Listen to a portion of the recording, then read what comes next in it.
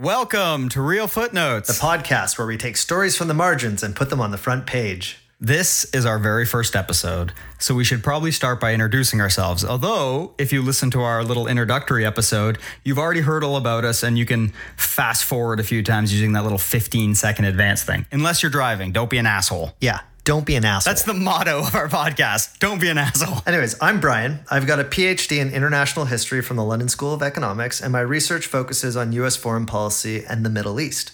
And I'm Jeff. I'm also a historian. I have a PhD from the University of Maryland, and I study the history of North American waterways. I guess I should also confess and kind of point out that we're both Canadian, eh? But we live in the U.S., so we're cool. It's not a confession. I proudly admit my Canadianness. As do I. Right. And so Bryan actually and I met in college in Canada when we were undergrads, where we both studied history.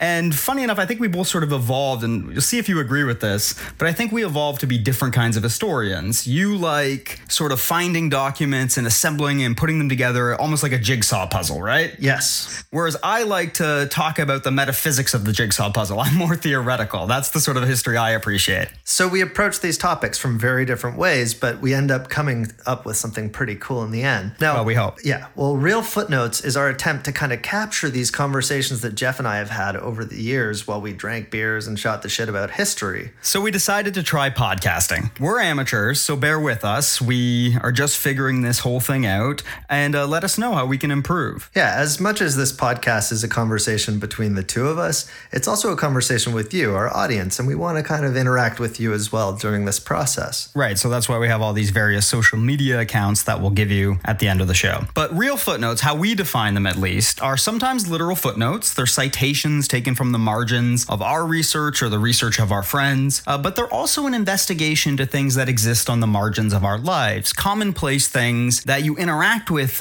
maybe on a daily basis, but that you rarely think about. Each week we'll tell you a story and then have a conversation about the story's larger significance, and sometimes we'll have a guest. So today's story began when Bryan asked me a very simple question. How do blind people in the United States distinguish between paper bills? You know, like a $1 bill, $2 bill, so forth. $2 bill?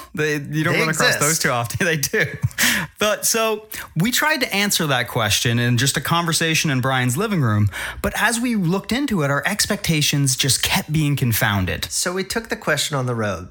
And by that, I mean to bars and Ubers. And of course, there's no reason why these strangers would have an answer to our question, because right. Most of them had never really considered it. But we wanted to ask anyways. Wow, that's a good question. I'm completely. That's a question that's got me a little confused. I think there's some texture on the numbers, if I'm not mistaken. Like you can feel a 5 or a 20, but I could be full of shit. I don't know. I just remember Ray Charles would get paid in singles, right? So you could count it. So you knew exactly how much it was. Yeah. That's the only thing I can think. So maybe the question is they don't. Our friend Jordan, however, had a very different take. A blind person has a 5 and a 10. How do they tell them apart? Which one's which? Well, I know they tell the difference between 100 and 1. Oh, how? If they lick the 100 and they get high off the coke residue.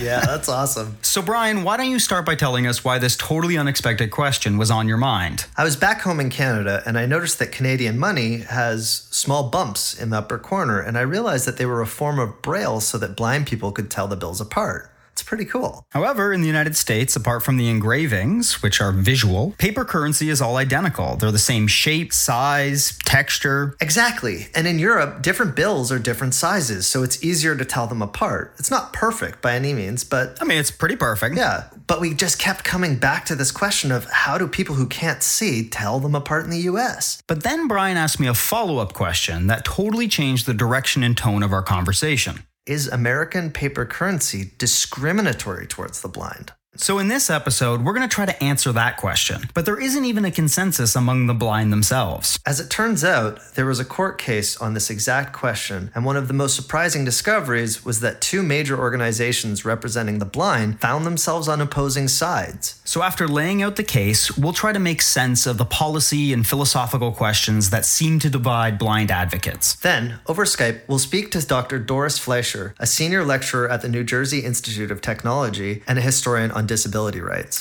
Finally, we'll briefly discuss the strange attachment that Americans, or at least their representatives in Congress, seem to have to the US $1 bill. All that after our kick-ass theme song by the Boss Chiefs.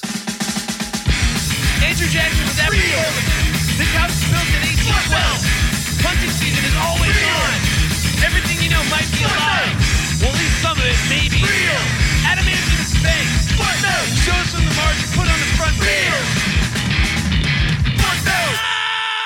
You're in the margin. Thank you to the Boss Chiefs for that killer theme song. We really appreciate it. Okay, so let's start off by saying that, of course, blind people use cash every day.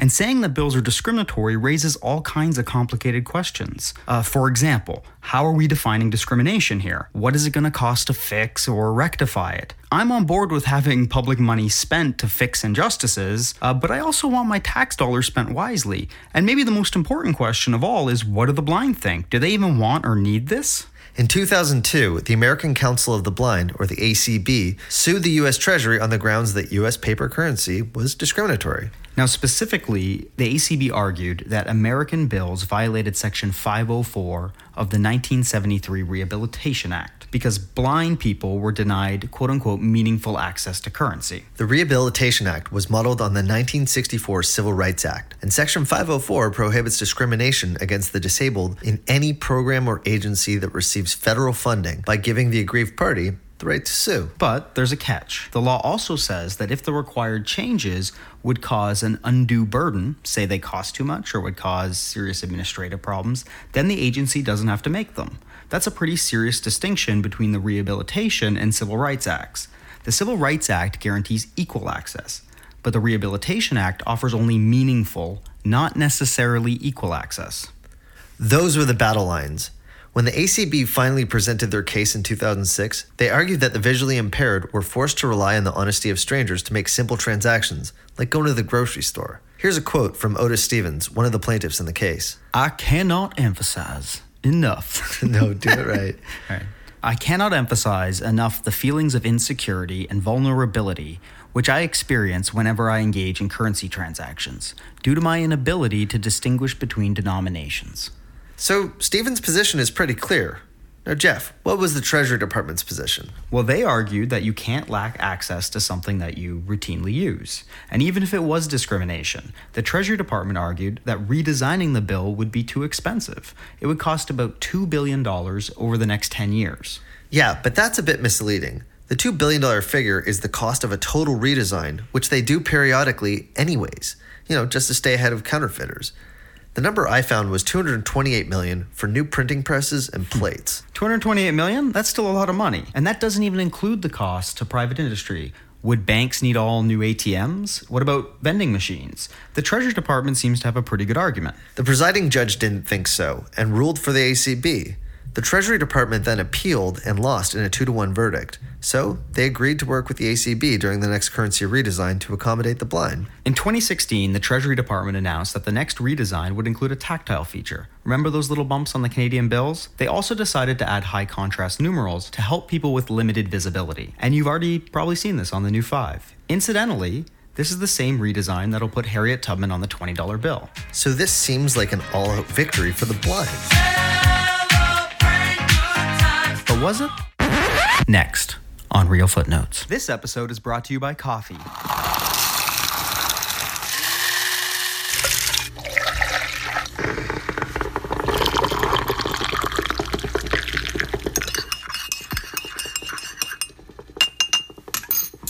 That other Colombian product that keeps you awake. As we researched the court case, we came across something curious. An organization called the National Federation of the Blind, or the NFB, filed a petition that supported the Treasury Department, not the American Council of the Blind. Right, we made a classic mistake. We overgeneralized. We assumed that blind people were a monolithic group, and of course, they're not. To tell the NFB story, we need to go back to 1940. A group of 16 blind activists met in Pennsylvania. They formed a new organization to represent the interests of the blind and to lobby on their behalf. Now, it's an important detail that they weren't just advocates for the blind. They were blind people themselves. The largest blind advocacy group at the time was the American Federation for the Blind. But these activists weren't interested in an organization for the blind. They wanted to build an organization of the blind. And that's how the National Federation of the Blind was born. No, and that's how the NFB was formed. After several political victories, including recruiting JFK as a vocal ally, by the late 50s, things started to fall apart. Some members of the NFB accused their leadership of corruption, essentially using Federation funds to line their own pockets, and they also accused them of silencing their critics in official publications. In 1959, insurgent members started the Braille Free Press. And shit hit the fan at the National Conference in Miami in 1960 when the NFB's leadership expelled 6 state members. That action became known as the Miami Massacre, and it touched off what is now known as the Civil War among the organized blind. Now, of course, that's hyperbolic, but the rhetoric was totally out of control.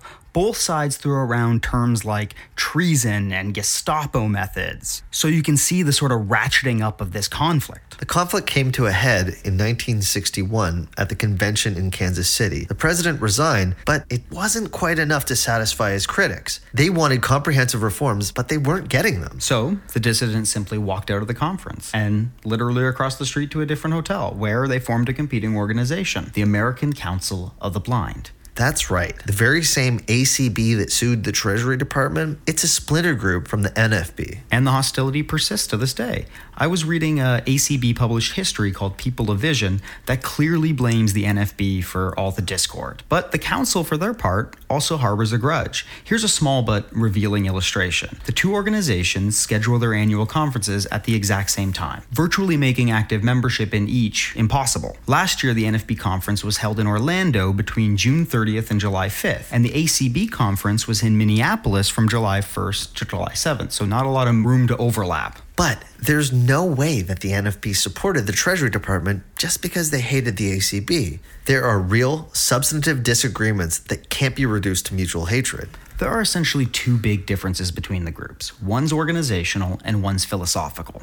First, they have two different visions of how the blind should lead the blind. The NFB has a kind of federal structure and state affiliates that follow the national organization's lead, whereas the ACB has a looser affiliation of state chapters in a kind of confederacy, if you will. But there's an unresolved philosophical question that really divides the council and the federation. How do you advocate for equality while simultaneously demanding special privileges? There are basically two schools of thought within the blind community about how they relate to the rest of society. Let's call one of them the accommodationist approach and the other the adaptive approach. The accommodationist approach believes that blindness is a physiological limitation, and they want society to accommodate their physical disability. Here's the ACB's position from their mission statement. Quote, "The American Council of the Blind strives to increase the independence, security, equality of opportunity, and quality of life for all blind and visually impaired people. It is the responsibility of government at all levels to provide the infrastructure of services and equipment that will allow us to fully participate in our communities." So they're saying that the government should accommodate their disability,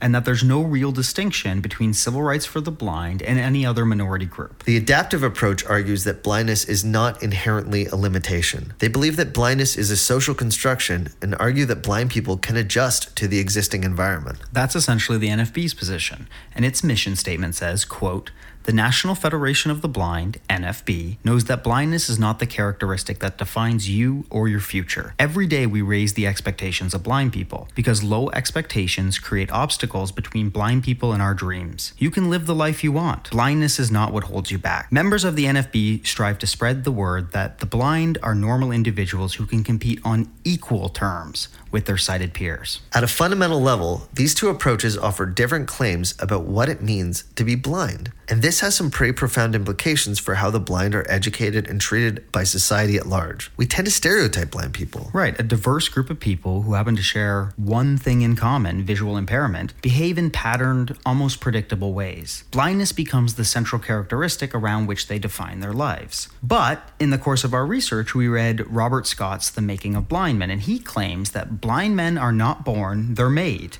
of social assumptions that are reinforced by the institutions that work with the blind. However, Scott also argues that the idea of blindness can be remade. We just need to raise our expectations. This kind of reminds me of a podcast episode that I heard from one of ours. Don't advertise other podcasts. No, Invisibilia. They told a story about Daniel Kish, a blind man that confounds expectations. He even rides a bike by making a series of clicks to kind of echolocate. Not kind of, exactly to echolocate. Well, Kish argued that blind people are only held back by people's low expectations, and the media sensationalism about his ability to do something that seemed just so normal and ordinary for a sighted person kind of irritated him. You know, it reminds me of Michael Gerson's phrase, the soft bigotry of low expectations. Yeah, that's what the NFB is concerned with. If we think of blind people as incapable and in perpetual need of help, then they'll never be treated as equal members of our society. If you really want to help blind people, you don't need to put little bumps on bills. That's just going to reinforce the idea that the blind can't handle money unassisted. Here's a clip from C-SPAN of Mark Maurer, the past president of the NFB. He's testifying before Congress about the proposed currency redesign. Insert Maurer. To say that we can't manage money is to argue that we as blind people are helpless. This is not the case. To say that we might be victims of fraud is to argue that we can't imagine methods of protecting ourselves. Such an assertion also urges the unscrupulous to try to prey on our vulnerabilities, be they real or imagined. To describe us as helpless, vulnerable, or incompetent is to paint a picture of blind people so negative that others in society are persuaded to mistrust any ability we have. Can you trust a blind lawyer if he can't even figure out how to manage his money? How can you be sure that your lawyer will be able to handle your transactions if he can't handle his own? These are the unfortunate associations that come from the false and misleading argument that the blind cannot manage currency. Instead of worrying about currency, the NFB wants to focus on other priorities like discrimination in the workplace or at school. Consider these statistics. There are about 7.3 million people in the United States with a visual disability. That's about 2.3% of the entire population of the U.S. And of those people, on average, the visually impaired make about $15,000 less a year than their sighted counterparts. And twice as many blind people live below the poverty line. So couldn't that $228 million in redesign costs be better spent? What's the use of having accessible currency if, on average, you have far less of it? What do you think? Let us know at Real Footnotes. Up next, our interview with Dr. Doris Fleischer. But first, just a quick qualification. The audio here is a bit funky because we called her on a landline using Skype from two different cities. Next time, we're going to try to sort out a better way to achieve some level of satisfactory audio quality, but that's for another day. In any case, our interview with Doris after these messages. This episode is brought to you by a reasonable accommodation for the blind. Block sign is on. Crossing Olive Way. Doesn't take much to be helpful, does it? So thanks, Dr. Fleischer. We appreciate you taking the time to speak with us. So let's just kind of jump right into it. What is the general focus of your research? Well, the general focus of my research has mainly been disability rights. That is to say, differentiating between the way disability has been commonly perceived as a health issue and putting it in the context of civil rights. Great. So can you give us a brief history of disability rights? So how are they different from civil rights, and what are the legal mechanisms used to enforce them? Well, civil rights, you know what? There's only one movement, really. There's the movement for civil and human rights. And so, but different groups have to fight for themselves. So, of course, like all the civil rights movements, the inspiration in the United States was the civil rights movement of people, of African Americans. But it really goes back before that, because we could go back to the labor movement. Back in, say, 1935, there was an organization called the League of the Physically Handicapped. And what they did is they wanted to get jobs. And they're these very capable people. Now, a lot of the job that was considered really, I don't know how to put it, high class, was to be able to, take shorthand and type and do that kind of stuff. And they wouldn't hire people with disabilities. Now, when I say they wouldn't hire people with disabilities, we give an example of this woman who had a disability that wasn't even recognized until she was in 5th grade. She had the residual effects of polio, but nobody even noticed it in school until she was in 5th grade. So when she went to apply for a job, and she was a crackerjack typist, and she could take shorthand type and beat out anybody, they put PH on her record and said physically handicapped, can't get a job. Now that is evidence that it was like a civil rights issue. She could have been black or Jewish or Hispanic or whatever group that you didn't like. It's like, we don't like you. Not that she couldn't do the job. All right, so they won that case, and so the PH was taken off their records. But they weren't satisfied with that. They get on this flatbed truck and they want to see President Roosevelt, who's more disabled than many of them, and he has a job. They go to Washington, D.C., and they get to see Harry Hopkins, not President Roosevelt. But it took the PH off all government jobs. You can't discriminate because of disability. So that's just the beginning. And then there was the fight for Section 504, which was the first federal disability law. And how exactly did that work? Well, it worked like this. In 1973, the 1973 Rehabilitation Act, the people in AIDS. A quick aside, in this context, she's talking about congressional AIDS, not finding AIDS or autoimmune deficiency syndrome, just to clarify that for our listeners. All right, now back to the interview. AIDS snuck in one sentence, the same kind of sentence that was used in the 1964 Civil Rights Act, that you can't discriminate on the basis of disability. And nobody knew. Is that true? It's really true. Nobody knew. It was under President Nixon. He didn't know. Nobody knew. The disability community didn't know. That's amazing. Nobody knew. They were just like the good guys. They put this thing in. And then when the disability community found out, they found their muscle. In any case, that's how Section 504 happened. Very, very exciting. Yeah. All right. So our particular story focuses on a division between blind advocates. And in the story, on one hand, there are those who claim that U.S. currency was discriminatory, and they demanded that the government accommodate their disability. But on another side of the story, others claim that blind people can simply adapt to the status quo, and they argued that special treatment tended to lower social expectations. So I was curious if this reflected broader schools of thought among those who work on disability rights, and if so, how are those factions defined? Now, when it comes to blind people, there's a whole story about we're not disabled, we're inconvenienced by our blindness. But blind people, there's a division. Okay, now this goes back to, let's see, it was in 1983, there was a big division between the American Council of the Blind and the National Federation of the Blind. Now, the National Federation of the Blind... Right, really, yeah, those are the two groups we were dealing with. Right. The National Federation of the Blind has a very glorious history when it comes to fighting for blind people and even fighting for disability rights. Even though it's sort of mixed, depends on whose head. It's a very top, the person on top runs things. It's not terribly democratic. You got a really terrific person like Jacobus Tenbrook. Sorry to interrupt again, but here she's referring to Jacobus Tenbrook, one of the founders and first president of the NFB. All right, once again, back to the interview. What they would fight for is two of the main principles of the disability rights movement. One, that you had a right to, is the equal rights they were entitled to. If you could, for example, if you can do a job as well or better, I mean, you could compete on just on a regular level, not charity. If you can do the job better than the next guy, you should get the job, even if you're disabled. The second part of it was you fight for your own rights. It's not about charity, not somebody else doing you a favor. Okay. The third part, the idea that there should be a coalition of all disabilities, that they were varied. Okay. So they have a very fine history, but they do have also a history of blindness is a inconvenience, not a disability. And in 1983, there was a problem with subway gate.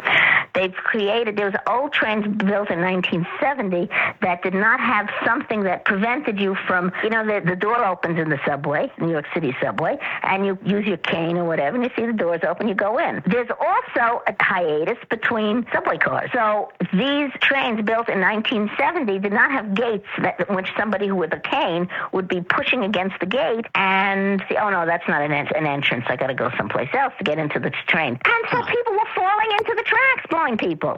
They were getting killed. I mean, and I'm not talking about people who had been seasoned travelers. They had been using trains for many years. They knew how. Only these trains fooled them. They were getting killed. They were getting arms, legs chopped off. I mean, it was horrible. The American Council of the Blind said, this is discriminating against blind people. Put up the damn gates. The NFB, the National Federation of the Blind, said, no, that'll give us a bad reputation. So this goes way back. So how do these competing interpretations of disability rights influence advocacy and education decisions, as well as how people with disabilities are perceived by the rest of society? Well, as far as education, I know that there is some problem that, and I don't know if the two organizations differ on this. There's a concern that the idea of inclusion, which is something that is very encouraged by disability rights activists, that blind people benefit from really learning Braille, because Braille is literacy. That's how you read books. Because now we have computers. Well, you don't need blending. We have talking books and stuff like that. But really, Braille is literacy, and there's something about literacy that makes a person educated. I don't know that there's a difference between the two organizations, but I don't know if there may be some kind of rift regarding how blind people should be educated. The question of inclusion, most people who are involved in the movement believe that inclusion is the best way. That is, say, for all kinds of people with Down syndrome, kids with Down syndrome, or whoever, that they should be included, because that's the world they're going to live in. And it's good for the kids, and it's good for the disabled person, and it's good for the non-disabled person, because they know the world they live in. So that actually brings us to the sort of last question we have, which is the trend toward universal design. And so inclusion could maybe be a stand-in for that. And I know this because it appears in contemporary architecture and design all over the place. Could that idea kind of help mitigate both the concerns, accommodation and expectations? If you design universally for everybody, there's no lowered social expectations, and yet you make the accommodation. Absolutely. I remember my sister in her building had a fight to get a ramp because she was in a motorized scooter. And the people in the building said it's going to ruin the architecture. I don't know. So as soon as when she finally got the ramp built, they all used the ramp. They all used the steps. People with baby carriages, people with shopping carts, they all use the ramp.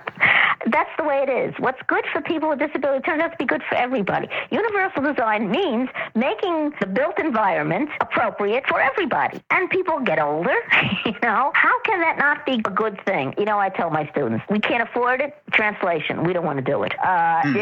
You can make it just as economically, just as beautifully, and make it appropriate for everybody, and it makes the world a better place. And people rub shoulders with each other, so they get to know each other better, and they appreciate. So it encourages empathy in a way too. Not empathy. There is no you and there's not us and them. There's only us. If you don't have a disability, your chances of getting something by the time you get older, certainly as you age, increases, and you'll need that ramp. But that doesn't mean that's the end of your life. That means you just do things a different way. And we can learn from the resourcefulness of people who have to figure out other ways of doing things. And so just as we learn from people with different ethnicities and backgrounds, the more diverse a society is, the richer it is. And we want people with disabilities to be part of society. We want to learn from them. Also, they want to be able to work and be productive members of society. So yes, what you say, I suppose when I hear empathy, what I'm hearing is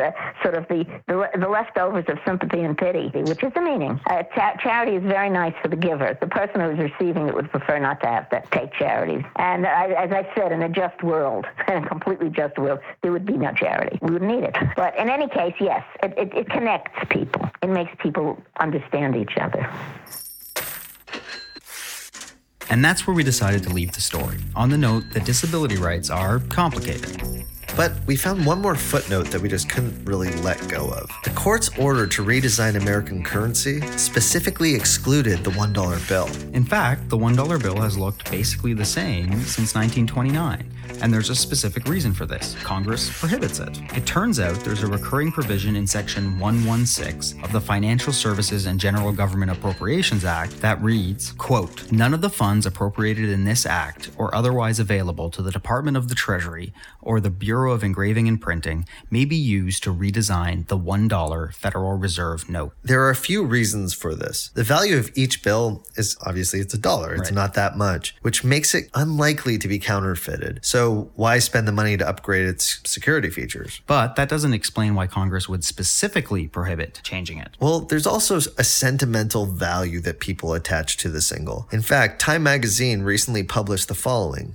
quote, "The $1 bill is the pride of America. Maybe it's the distinctive smell of that cotton linen blend. Maybe it's because we suspect there's a map to some secret treasure encoded in the design. Or maybe a thick wad of bills just makes us feel wealthier than we really are." So who are these people who are smelling their $1 bills? There has to be a more convincing reason. I came across an article in The Atlantic by Sandra Mims called "One is the Loneliest Dollar Bill." And she argues that the vending machine industry is the main opponent to redesigning the $1 bill because they're worried that, it's going to cost a lot of money to update or replace machines to accommodate them. And they have a point. The National Automatic Merchandising Association, or NAMA, says there are more than 7 million vending machines in the United States that would need to be overhauled. Here's Richard Geerdes, the president of NAMA, testifying before Congress. Coinage and currency are the engines that drive vending.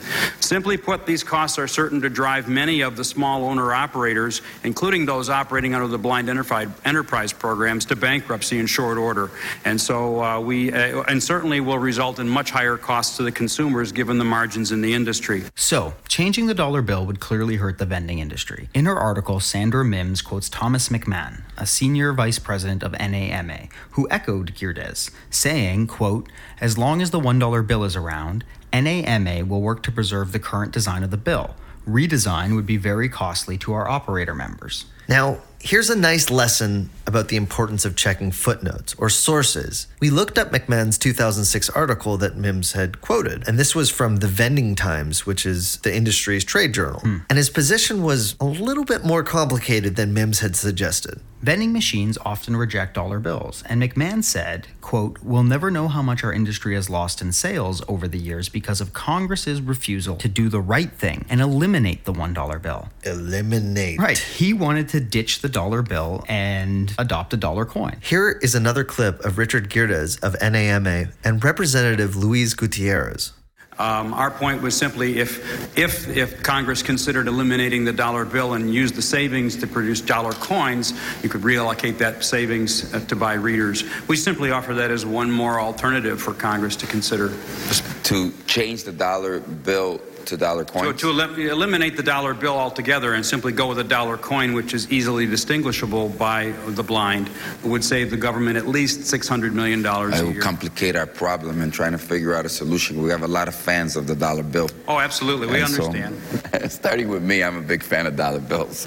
So you already have a bias here, a prejudice here. $600 million. Yeah, it's a lot of money. And there have been efforts to get rid of the $1 bill. In 2012, Senators John McCain and Tom Harkin introduced a bipartisan bill to replace it with $1 coins, but it failed because of Congress's inexplicable attachment to the $1 bill. Singles account for about 30% of all bills in circulation. That's something like $11.4 billion bills not included in the redesign. Until all the old bills without a tactile feature fall out of circulation, they'll be indistinguishable from all those singles. Bills typically circulate for about 7 years, so the situation will eventually work itself out. But in the meantime, a long time. Yeah. Right, in the meantime, and who knows how long people stuff bills under their mattresses. Of course, which really undermines the original court case, in all fairness. But there's a couple of things that we want to leave you guys, our audience, just a couple of things to chew on. Do you think that American paper currency is discriminatory toward the blind? Or are our expectations just a bit too low? And why the fuck are Americans so attached to their $1 bills? Let us know your thoughts at Real Footnotes on Facebook and on Twitter. We want to hear from you guys. This episode is brought to you by the guy who left the tap on in the bathroom. Turn it off, fucker. We're coming to the end of the podcast, so let's just take a moment to recap some of the big lessons that we learned in the course of doing this. And the first is that the blind community is far more divided than we assumed. They're not a monolithic group, and there are serious philosophical divisions among blind advocates. The second is that the courts have ruled that U.S. currency is discriminatory in its current form, and that effectively takes a side within that philosophical debate. And the third lesson that we learned is that by excluding the $1 bill from any redesign, you undermine the court's ruling and make it more difficult for blind people to have meaningful access to currency. thanks for listening to our very first episode. We really appreciate it. Yeah, and we hope, even despite that charade, we hope that you'll check out the next one. Yeah, we should also mention that we reached out to the ACB and NFB for input on this episode, and we've been trying to arrange an interview with the ACB, but it hasn't quite worked out, at least not yet. But we'll definitely update this episode and include the interview if we're able to speak with them, or we can append it. We can either append it or add it to a mini-sode, I suppose. Yeah, we'll be putting out mini episodes in between each of these episodes. Right, just to announce the next episode's topic and maybe have a little bit of fun. Yeah, and to also engage with you guys if you have any questions about things that we were working on. We want to, this is a dialogue. We want you guys involved as well. But in any case, we really want to thank Dr. Doris Fleischer for taking the time to speak to us. And if you're interested, check out her book, The Disability Rights Movement from Charity to Confrontation. In fact, we'll actually post some of our sources on our website so that our listeners can check them out for themselves if they're interested. Speaking of which, check out our website, which is www.realfootnotes.com, and follow us on Twitter or Facebook @RealFootnotes. Rate and review us on iTunes. Apparently that's important. And your feedback will help us improve the quality of the podcast. And we'll see you next time in the margins.